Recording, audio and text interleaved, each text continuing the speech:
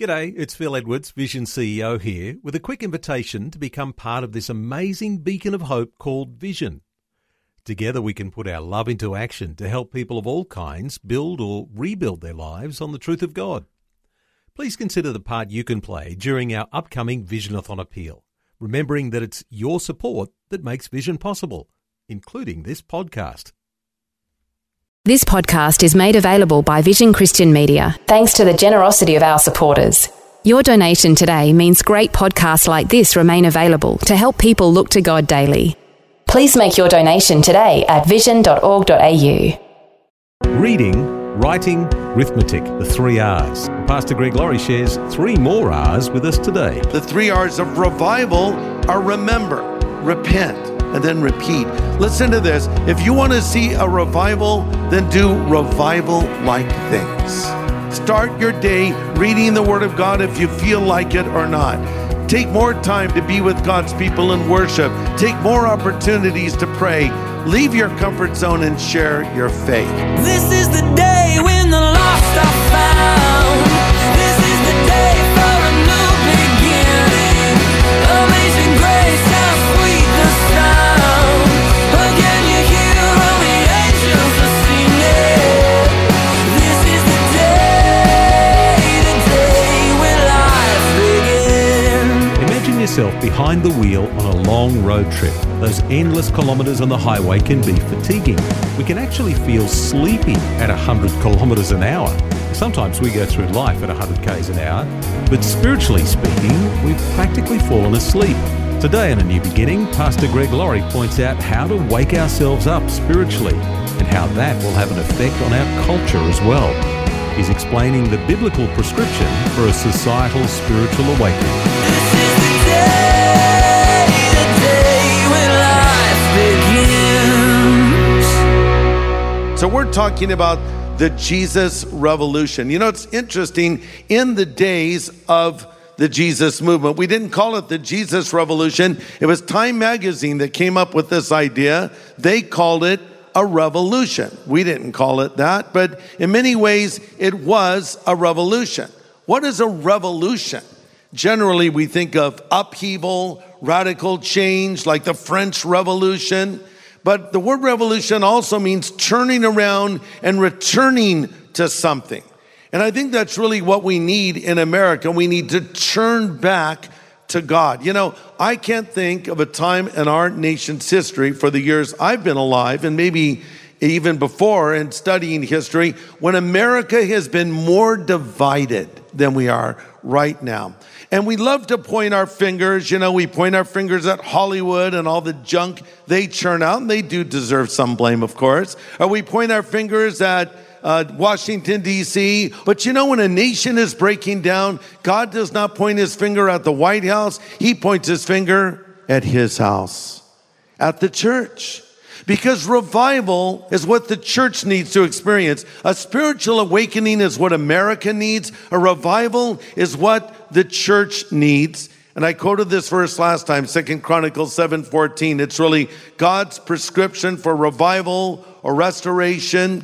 And it applies to any person or any nation where God says, if my people, which are called by my name, will humble themselves and pray and seek my face and turn from their wicked ways, then I will forgive their sins and heal their land. So I want to talk about prayer and revival, because that's really what needs to happen. We need to start praying like we've never prayed before. Revival is getting back to the Christian life as it was meant to be lived. Revival is sort of like being in love for the first time or in the bloom of first love. In fact, the Bible even compares our relationship with God to that of two newlyweds or someone in the first love relationship. In fact, in the book of Ephesians, Jesus talks to the church there and says, you know, loose paraphrase, I know you guys are active. I know you're busy. You're doing a lot of great stuff.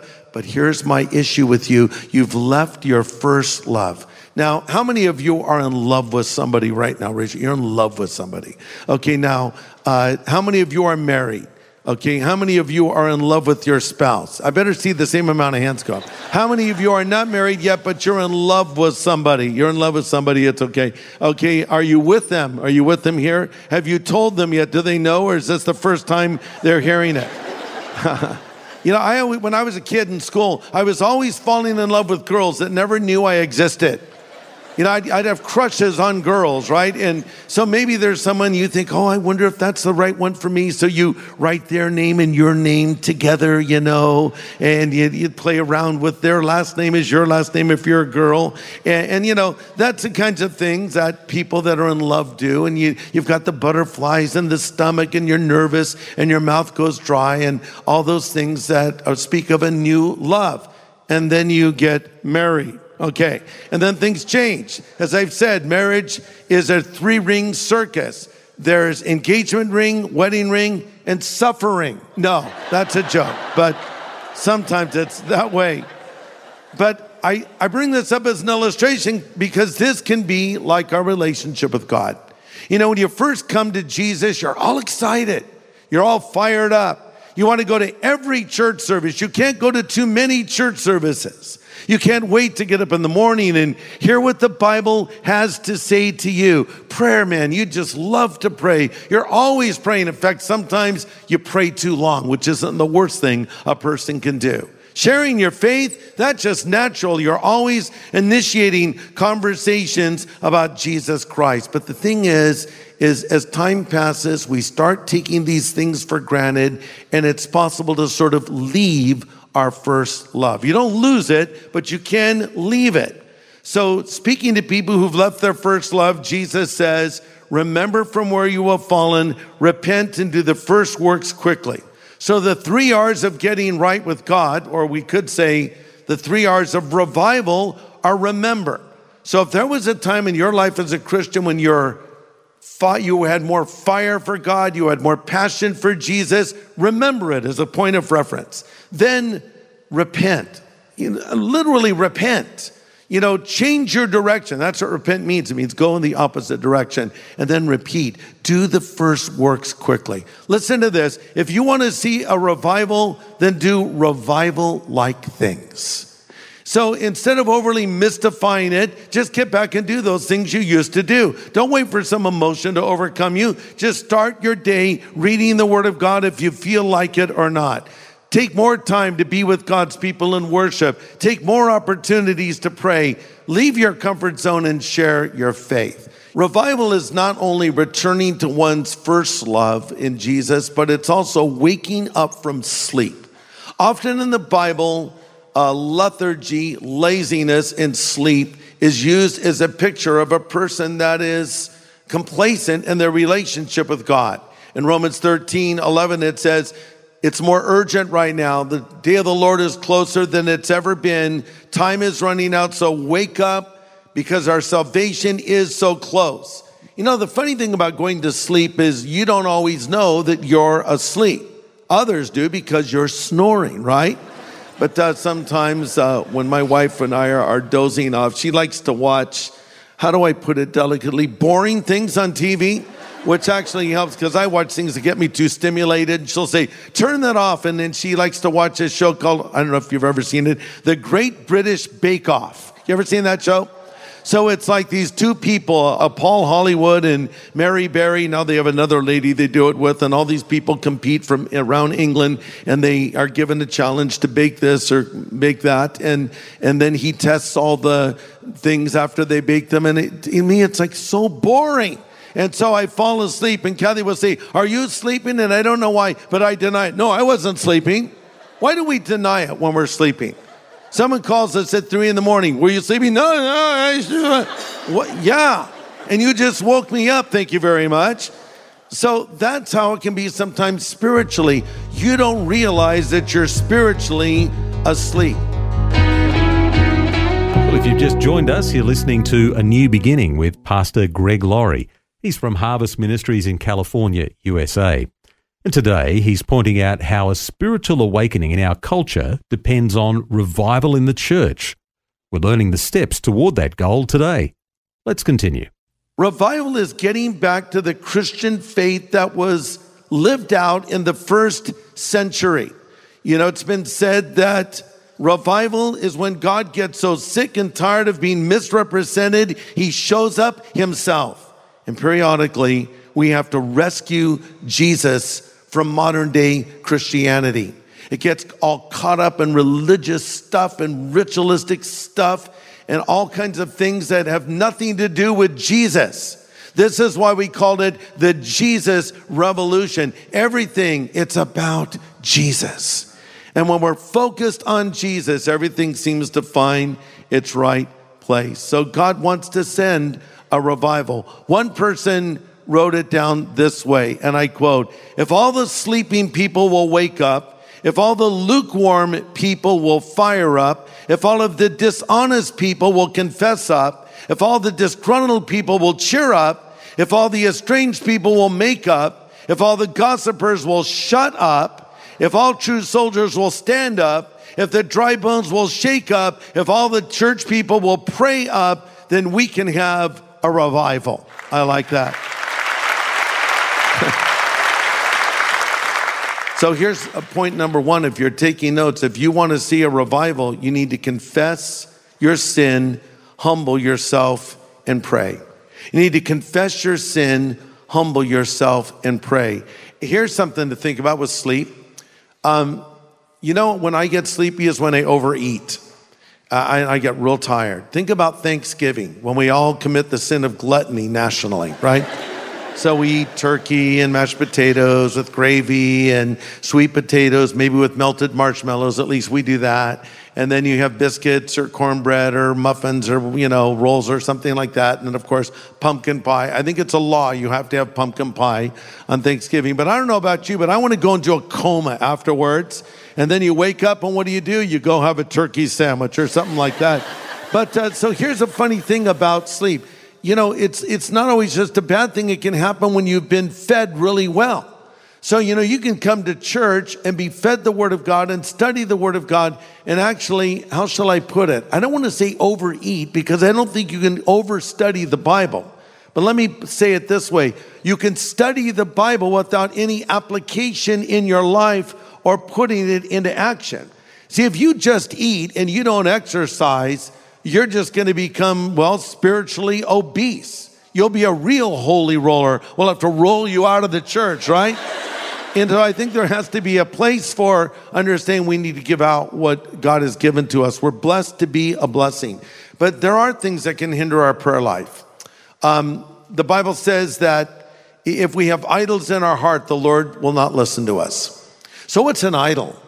It can be anything. It could be a guitar, it could be a car, it could be a house, it could be your body. It could be some device that you have, a phone or whatever else.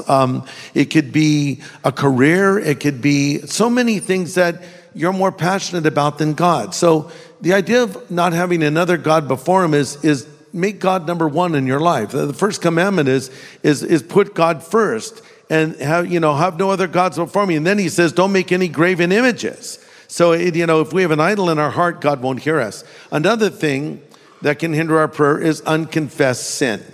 Because the Bible says that if we have iniquity in our hearts, the Lord will not hear us. So I think it's really important for us to confess our sin. In fact, that kind of brings us to the text I want to look at, Nehemiah chapter 9. And this is a story of a massive prayer meeting that happened. And this prayer meeting took place after the people of Israel, who had been held captive in Babylon for 70 years, were freed. And talk about idols. They were like an idol central. There were idols everywhere. In fact, the reason they ended up in Babylon is the Israelites kept taking God for granted and turning into these stupid false gods. So the Lord said, okay, you guys want false gods and idols? I'll send you to a place where you have more than you can shake a stick at. After 70 years in Babylon, they were allowed to return to Jerusalem and rebuild the walls of Jerusalem. They were led by Nehemiah. So after the walls were rebuilt and everybody was back in the land, a prophet, priest named Ezra gave a powerful message. And after he was done speaking, the people prayed. So Nehemiah 9, verses 1 to 4, I'm reading from the New Living Translation. On October 31st, the people assembled again, and this time they fasted and dressed in burlap and sprinkled dust on their heads. And those of Israelite descent separated themselves from all foreigners as they confessed their own sins and the sins of their ancestors. They remained standing in place for 3 hours while the book of the law of the Lord God was read aloud to them. And for 3 more hours, they confessed their sins and worshiped the Lord. So don't talk to me about services going too long. I mean, check this out. For 3 hours, they confessed their sins and worshiped the Lord. And for 3 hours, they stood in place hearing the message. So that sounds like revival to me. So what do? They prayed with passion and they confessed their sins. The Bible says if we will confess our sin, he's faithful and just to forgive us our sin and cleanse us from all unrighteousness. I think sometimes we think of sins as just breaking a commandment, and sins are that. When you step over a line or you do a thing that the Bible tells you should not do, like break one of the commandments. Some preacher recently said he doesn't think we need the 10 commandments anymore. I could not differ more from that. God gave us the very 10 commandments. They're written by the finger of God. Now, he wants us to go beyond them. Because in the commandments, Jesus pointed out in the Sermon on the Mount, you've heard that it has been said, you shall not murder. But I say to you, if you're angry with your brother without a cause, it's the same thing. Or you've heard in the law, you shall not commit adultery. That's one of the commandments. But I say to you, if you look at a woman with lust in your heart, you've committed adultery. So he wants us to go further than them, but he certainly doesn't want us to do away with them. But they help us know what right and wrong are. But then there are other kinds of sins, not just sins of commission, but sins of omission. The sin of omission is when you don't do what you should do. The sin of commission is when you do what you should not do. Again, the sin of commission is when you do what you should not do, break a commandment, cross a line. The sin of omission is when you don't do what you should do, because the Bible says if we know to do good and we don't do it, it's sin. We don't think of sin that way. Well, I didn't think lustfully today, and I didn't cut anybody off on the freeway, and I didn't cuss once, and I didn't lie, and I didn't steal, so I guess I haven't sinned, and the Lord led you. Why don't you go over there and share the gospel with that person right now? There's no way I'm going to do that. Wait, could that be a sin? Could that be the sin of omission? If the Lord spoke to your heart and said, put down the cell phone and pick up my word, and you said no, could it be a sin to not obey God? Again, to him that knows to do good and does not do it, to him it is sin. So there's a lot of things that can qualify as sin. So I think we have to acknowledge that in our life. That is why in the Lord's Prayer, he shows us we should ask God to forgive us of our sin every day. Go back to it again. Our Father who art in heaven, hallowed be your name. Your kingdom come, your will be done on earth as it is in heaven. Give us this day our daily bread, and forgive us our sin as we forgive those who've sinned against us. Just as surely as you need daily bread, and that just means you need everything from God. Bread means food, clothing. It's funny, back in the 60s, we used to call money bread. We'd say, hey man, you got any bread? Okay, so... but that's really true. Bread just means everything you need in life. You ask God for it, but then forgive us our sins. So just as surely as I need to ask God for his provision, I need to also ask God for his forgiveness.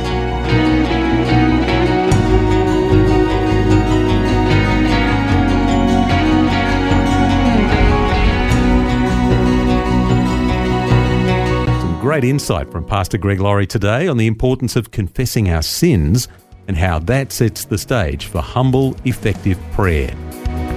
Well, tomorrow we'll have some more insight as we seek to bring revival to the church and to our individual lives. We're continuing Pastor Greg's series, Jesus Revolution. At the same time tomorrow, right here on A New Beginning.